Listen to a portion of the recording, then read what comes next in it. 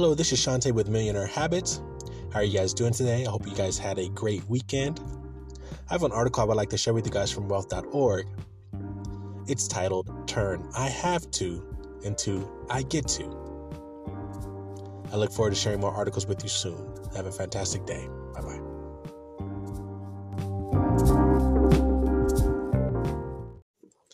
I have to go to the gym. I have to go to work. I have to pay the bills. I have to take my kids to soccer practice. I have to. These statements might seem harmless, but they are setting you down a path of resistance and negative thinking before you even get started.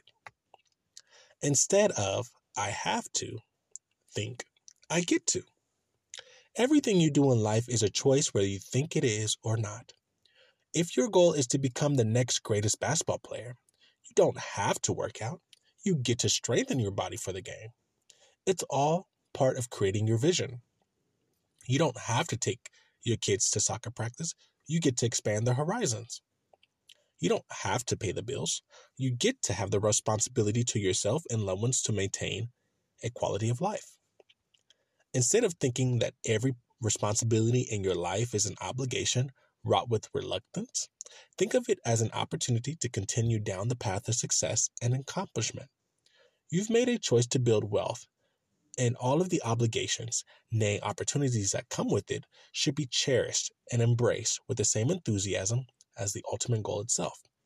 You get to live the life you've always wanted. You get to perform all of the duties and expectations that come with it. You get to be healthy, happy, and wealthy. Host notes. Some days I feel like I have to take care of my kids. But then I soon realize I get to take care of my kids. And I get to live in Spain. I was a person who hardly traveled outside of San Diego unless it was to visit my grandmother in Los Angeles. And when I was a student at my local community college, I was curious about what it would be like to study abroad, but never thought it was possible in my life because at the time I didn't have a lot of money. And I like kids. When I was younger, I was a camp counselor for my city during the summertime, and I enjoyed it.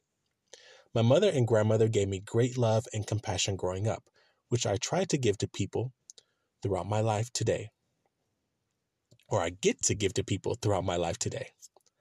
And that bit of curiosity I had about being overseas has lent itself to attaining residence in a country that I admire, its beautiful historical architecture and pace of life.